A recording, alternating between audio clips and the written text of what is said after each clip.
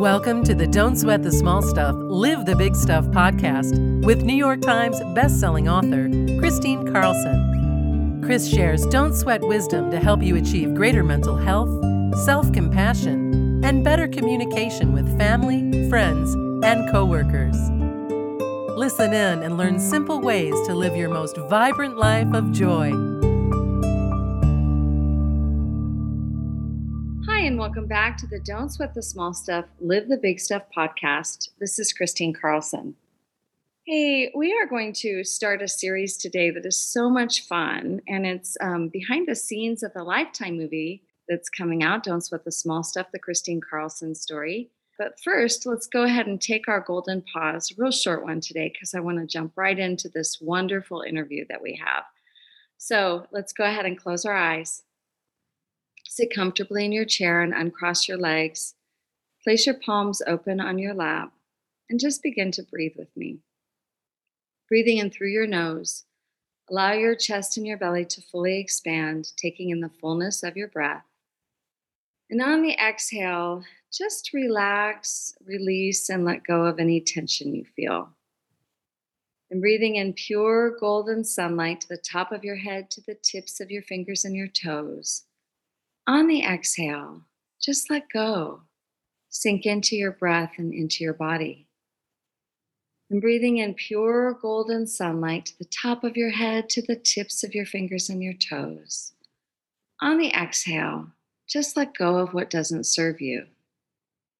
And breathing in pure golden sunlight to every cell of your being, place your hand on your heart, activating your heart, opening your heart, and spend a moment thinking of one thing that you feel grateful for. And as you fill your heart and your mind and your whole body with pure golden gratitude, on the exhale, just release, relax, and let go. Breathing in pure golden gratitude to every cell of your being, on the exhale, let go of any fear you feel. And breathing in pure golden gratitude to the top of your head, to the tips of your fingers and your toes. On the exhale, just release, relax, and let go. And this time, as you breathe in pure golden gratitude to every cell of your being, on the exhale, allow that gratitude to wash over you like a cascading waterfall of pure joy. Breathing in pure golden gratitude to the top of your head, to the tips of your fingers and your toes. On the exhale, allow it to wash over you again, like a cascading waterfall of pure joy. And taking one last deep breath in of pure golden gratitude, on the exhale, go ahead and open your eyes.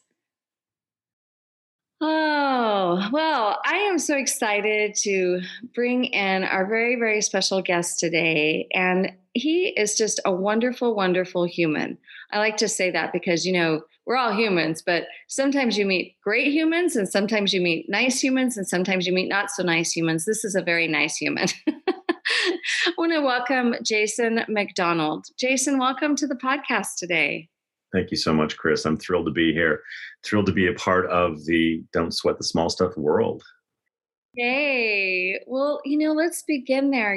Well, first of all, let's tell everyone, I didn't create or read, I'm not going to read a formal bio of you today, but Jason McDonald is the actor that was selected and chosen to play Richard in the movie, the Lifetime movie, Don't Sweat the Small Stuff. And so, Jason, I just want to, first, I want to thank you for doing that and for honoring Richard so much, because after I met you and even talked to you on the phone, I was just like, oh my goodness, they did such a perfect job casting you. I mean, the compassion and the gentleness and, just the whole demeanor of who you are. Not that you and Richard looked alike, but you had the same look.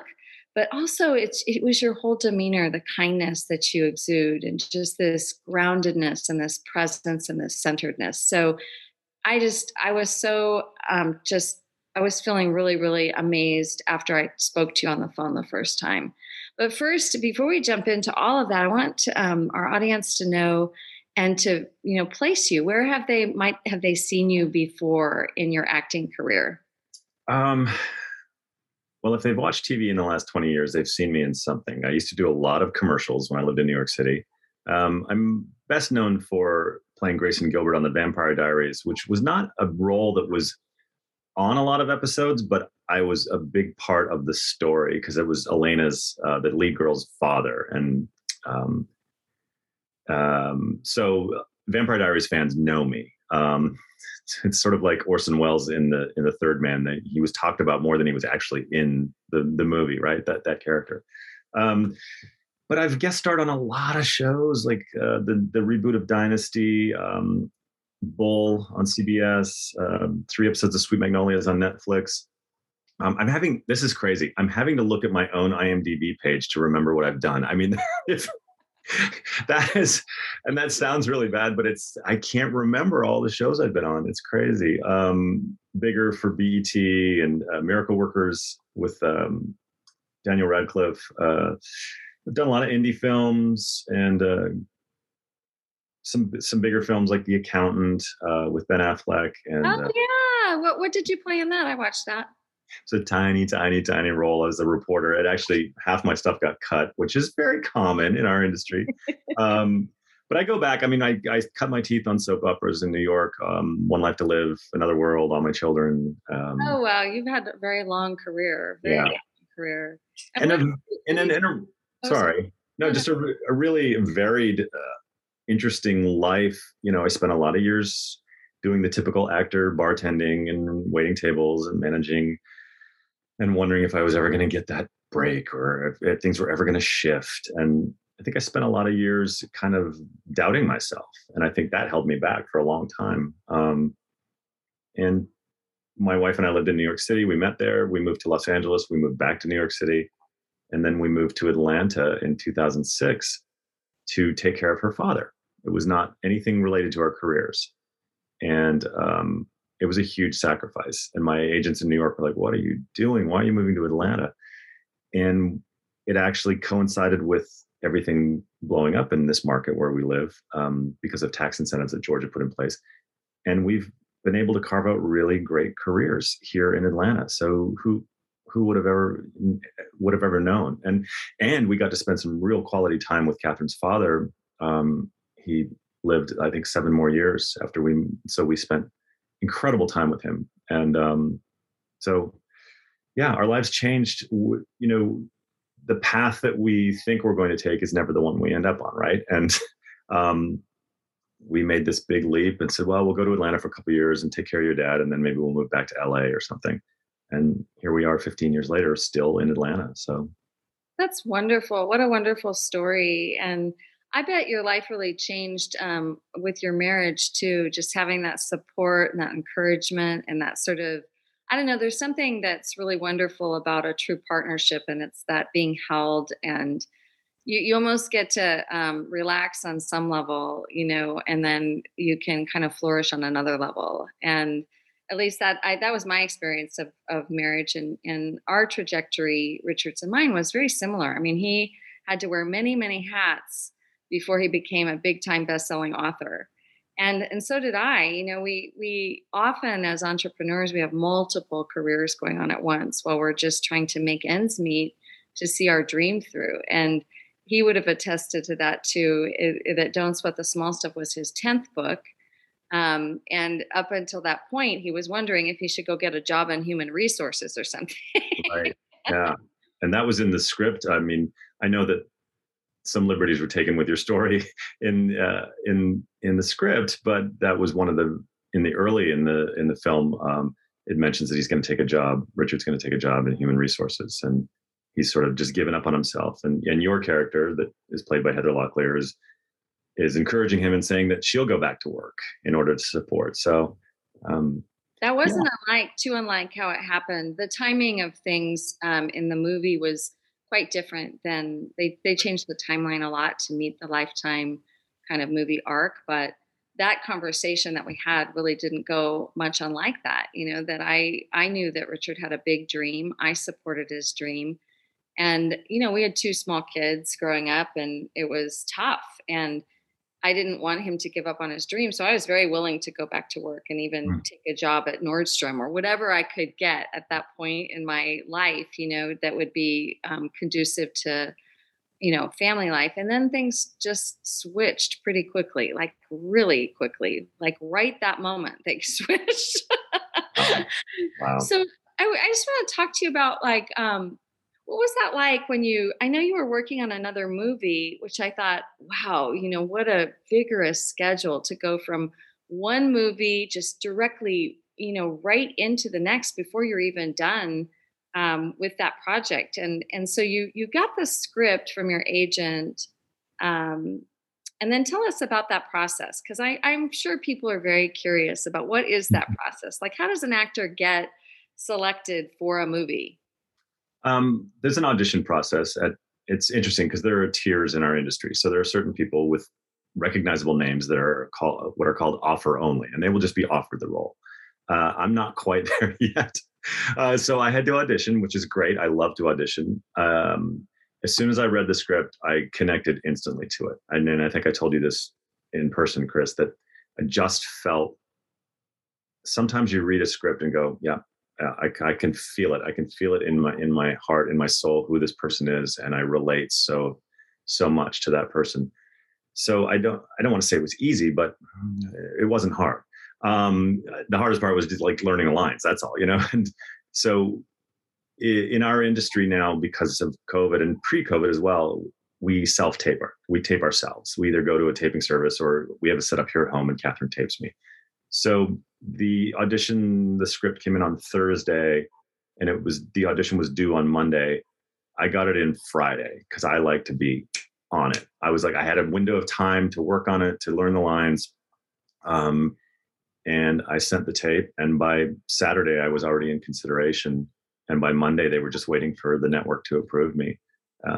It's funny because the casting director told my manager, said, there are a lot of producers on this, so a lot of people have to approve Jason, and apparently they all approved me. So it's so then the calls come, and it's like you're pretty close to being approved, waiting for network, and then the discussions about the details of the contract and all of that. That's why we have good representation to handle that stuff. And I was thrilled because, like you said, I had just finished doing Moonshot for HBO Max, and looked like there might be a day conflict. I wrapped on the Friday, and they wanted me to come to Nashville that Friday for a fitting, and I couldn't do it because I was still shooting. So it worked out. It worked out very well. We started on the Monday, so I finished a film one week and started another one the next, which is exciting. It doesn't happen that often. So tell us what you did to prepare for your role of playing Richard. Ordered books, three of his books, started listening to him, his books on tape, to get his voice in my head. So what I wanted to know, and I had a phone meeting with Ellen Pressman, the director, who's lovely, wonderful. And I wanted to be sure that they didn't want me to do an imitation of Richard. Because I did not want to do that. They had talked about putting blue contacts in, and Richard had this cleft in his chin. You might know this, Chris. He had this, and I didn't know. It's a very distinct cleft. I used to stick my thumb in it and pull on it. It was so distinct. So I wondered if makeup was going to do that, and they didn't. And what Ellen explained to me, which just made me very happy, is that they just wanted to capture Richard's essence, and they felt like from my audition they already saw that I had that. And that's great from an actor's perspective to not have to be feeling like I'm doing an imitation of his voice. I mean, even to the point, and big, I don't want to say secret, but for those of you that are big Richard Carlson fans, if you notice in the movie, I'm signing things with my right hand. Richard was left-handed. So I practiced left hand. I practiced his signature left hand, and it just, it was a mess. So, we decided to go with my right hand. But I watched as many videos as I could of both of you on various talk shows and news shows, and just to understand. And there was something that came across instantly, Chris, and that was the sense of calm that Richard had. Just this grounded calmness. And it's funny because in the movie we talk about, you have a moment where Richard says, I'm completely stressed out and I'm writing my books on airplane tray tables. I get that. I get that as an actor and as an acting teacher. Sometimes my exterior can seem very placid and calm, and inside I'm going, oh shit, But Richard really, I felt that. I felt that from him, in just a grounded confidence and a kindness. I got this, and you said you used that word with me on the phone when we talked, and of just how kind heart and leading with grace and kindness, and I relate to that. So yeah, watching videos, actually listening to his voice on the audiobook was great. It really just to literally get his voice in my head. And then talking to you, the conversation we had when I got into Nashville and I was in my hotel room for the first night, and you just gave me so many gems and so many those little insights that only a partner, a life partner, could have. And it just filled in. It just helped me shade it a little bit more, right? To add a little bit more color to my portrayal to the character. So, and then learning the lines and then connecting with my co-star Heather Locklear, which is another thing when you're doing a movie or TV and you haven't met your co-star, and then you meet them on the first day often, and you go, well, I hope they're great. I hope they, and Heather is incredible, kind, funny as funny. Oh, I know. Remember I told you that when I was like, oh my gosh, she's so funny. Like she gets you just laughing. She's hilarious. She has a very offbeat humor, and it's just not what you expect from her, but it's so funny. Yeah, they're very irreverent, and yeah. and she told some great stories about her rock and roll days, and oh yeah, really amazing to think about, being on a plane with Bon Jovi in Russia, just crazy stuff like that. So, but she was lovely, and what a great scene partner. We connected instantly. We had a great rapport, and that's important because the story it's your story, Chris, and at the heart of that story is the relationship with Richard, and how he is still such an important part of your life, right? yeah. And if you have two actors that aren't connecting, it wouldn't necessarily work. But I think the audience is just going to go, oh, they're going to buy it. They're really going to buy it. Oh yeah, I'm sure. And for those of you who haven't seen the movie yet, we hope this really inspires you to watch. We don't want to give too much of the story away, but there's a lot of details. There's a lot of dramatic turns and twists and turns in the movie. So we won't talk too much about those. But yeah, oh my gosh, when I came on set that day, I was just like, it was a real mind blower. I just meeting you and meeting the cast, and also just that feeling of wow, this is really happening, because you kind of go from the concept, for a long time. Maura and I have worked on this, and we'll tell Maura's story in a different interview, but it's been many, many years that Maura and I have worked on this project together. And it actually even started when Richard was alive. Right. And so it was so surreal to me to be there and to see our story coming to life. And what I loved so much was Kenna, the real Kenna, actually looks very much like Richard. She looks really identical to him. When you meet her, it'll be like you can just see Richard in her. She just has Richard's face, and they just look very much alike. And Jazz looks very much more like me. Mm-hmm. So when they cast you guys, it was fascinating because Ella, who plays Kenna, looks very much like your daughter could look. Yeah.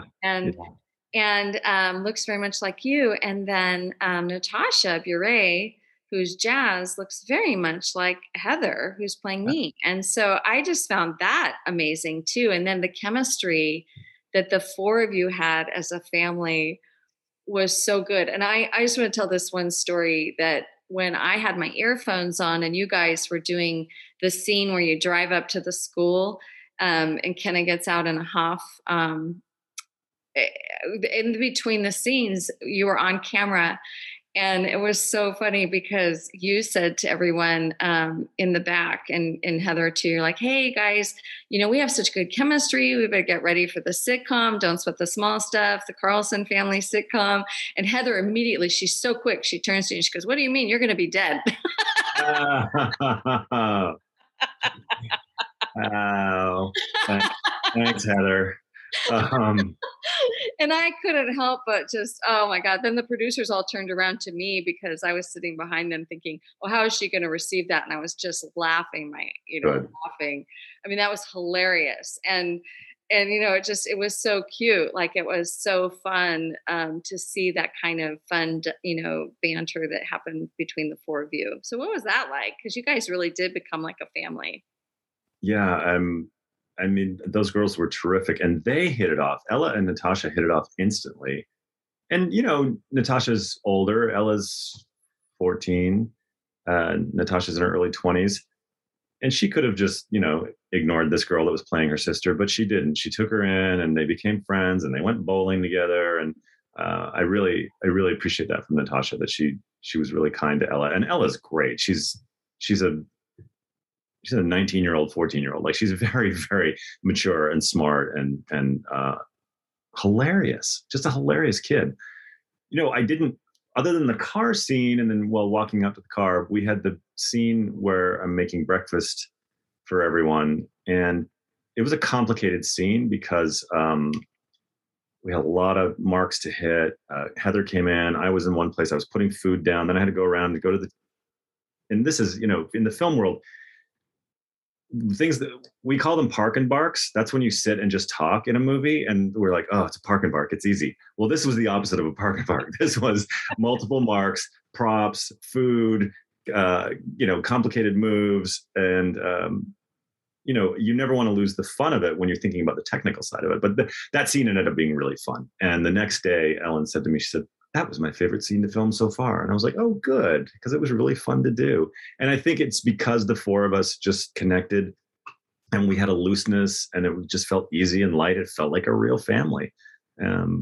So yeah, it's nice to not have to work at that when you're on set. When you just connect with people and it feels natural, that's gold right there. So yeah. And so how many takes? I mean, what I find just fascinating, and I've had a little bit of behind the camera experience, so I know, but for just the general public, they don't probably realize just every little scene that is done from so many different angles and so many different cameras. And you might do the same scene how many times, Jason?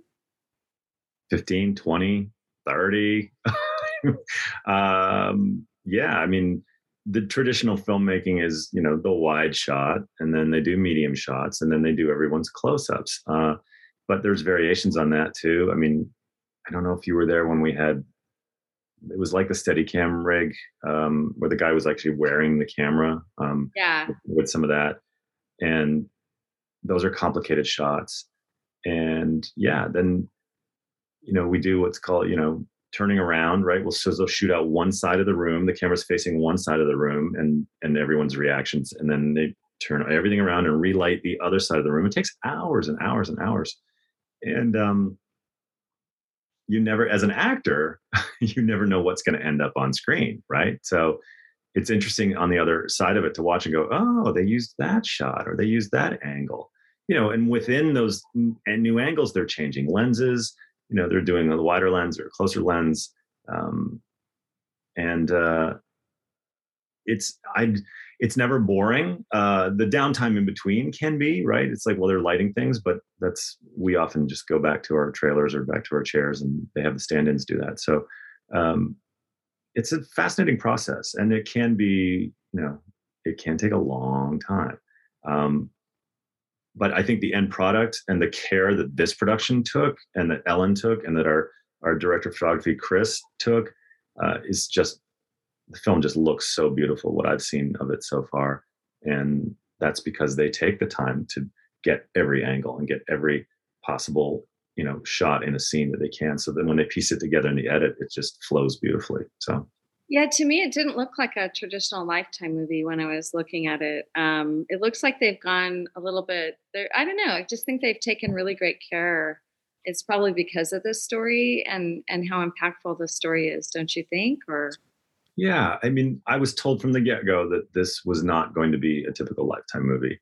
Not that there's anything wrong with a typical Lifetime no, movie. no.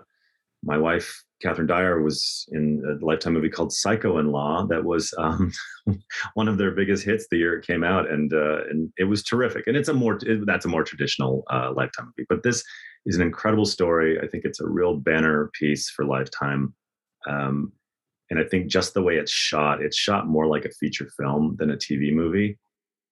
Even though our schedule was pretty tight, pretty ambitious, Oh yeah. uh, they they really took the care to make sure every single shot was gorgeous and felt like it was serving the story, right? So Yeah, and I felt, I just that also made me feel so good, like because I think like the hardest thing about doing something like this is you're just never sure how people are going to care for your story and people don't really realize like after I sell the rights, I sold the rights to my book Heartbroken Open. Even though it's called Don't Sweat the Small Stuff, the story comes from my first couple of years of grief and my reflections, really looking back on my life and my relationship in the building of our brand and my feelings about what it meant to take over everything. Like I'll tell you this little personal story. um, Richard used to drive into the driveway and he'd have all of these bills on his lap and he'd be like leafing through mail and he'd do it in the driveway because he just didn't want to bring that into the house. And so, because it would kind of stress him out and stuff. And so he'd just kind of be leafing through mail and stuff. And then he'd come in and he'd be around the house and I would bounce in maybe right after that. Like, and I'd be like talking about all the fun I had, all these things I did. and one time he looks at me and he goes, okay, let's just get one thing straight. And I'm like, what's that? He goes, I'm going to be you next time. Like I'm gonna be you next time around. You get to be me. I'm gonna be you. He goes, you look like you have too much fun during your day. wow. And then when I thought about that a lot after he died, because I was like, wow, I get to now be myself and do everything that I did, and now I need to do everything that he did. So now I get to be both of us in this lifetime. Mhm. And I don't think that's something he would have signed up for, but he kind of got me back on that one. So that's the way I look at that. Is it's just kind of, but when Lifetime, it was scary for me, to not know what was going to happen to the story and even who was going to play us and all of that. And I couldn't have been more thrilled with the choice of you and the choice of Heather. When I met Heather, she came out to my house and we had such a fun time together. And she was just so, she was just really, really wanting to do right by me. And I just found that so beautiful because, I mean, I'm alive. It's harder because I'm here, but she and I do have very similar personalities. So I told her, I'm like, I already feel like we're so similar. You won't really have any trouble playing me. I mean, that's going to be easy. Just play yourself, And so, and I think that's the beauty of this film is that they picked somebody very similar to Richard for you and or for you to Richard and Heather to me. And I think that it's great that the chemistry of the two of you worked out too and all of that. So I think, just to kind of wrap this up, I'd love to ask you in your research, and you read the books, what was like your big takeaway? What did you learn? What did you feel like was the gift in this whole process of this movie for you? I think I may have said this to you before, but the thing that resonated the most with me is what Richard wrote about living in the moment. It's an early chapter in the original "Don't Sweat the Small Stuff" book.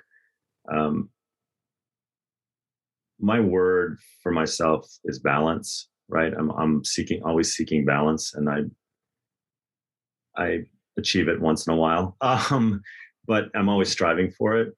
And Richard's chapter on just living in the moment really just resonated with me. And I felt like as we were shooting the film, I was constantly reminding myself, take this in, soak this in. This is a really special moment. This is on so many levels. I mean, yes, an actor wants to work and book work, but this is something truly special. And this is why I wanted to be an actor. Oh boy, I'm going to get emotional.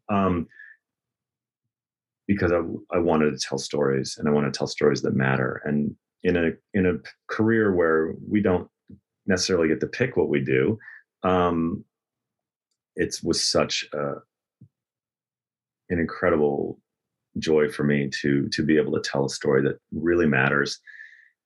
Is important. I think it's important. I think it's going to have a huge impact on people that watch it. I think your story is so inspiring and incredible.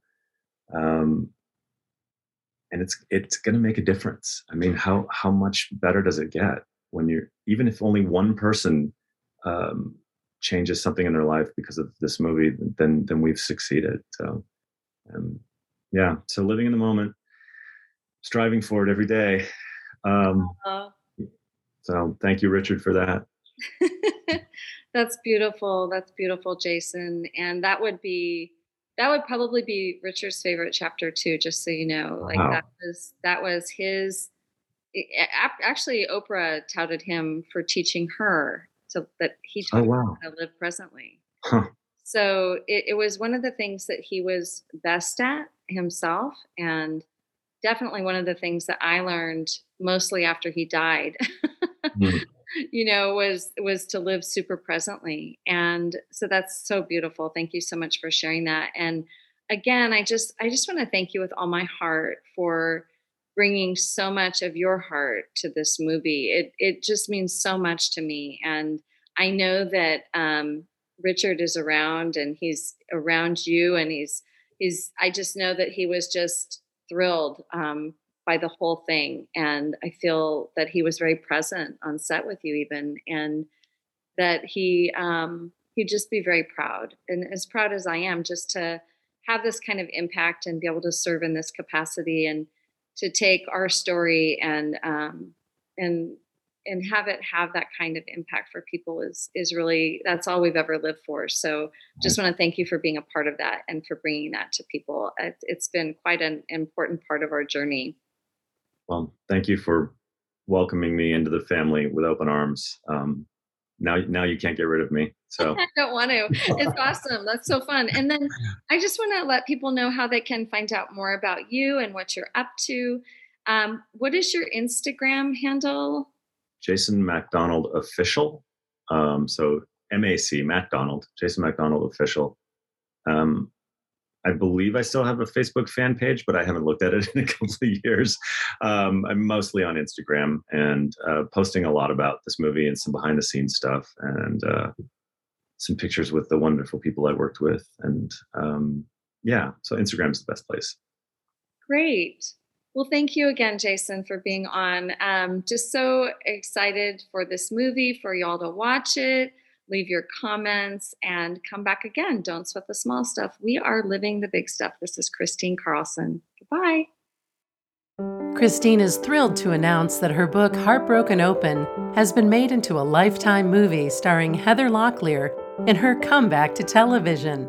Don't Sweat the Small Stuff, the Christine Carlson story, premieres at Lifetime on October 16th. Read the real story, a true page-turner, and get your copy of Heartbroken Open at Amazon and ChristineCarlson.com.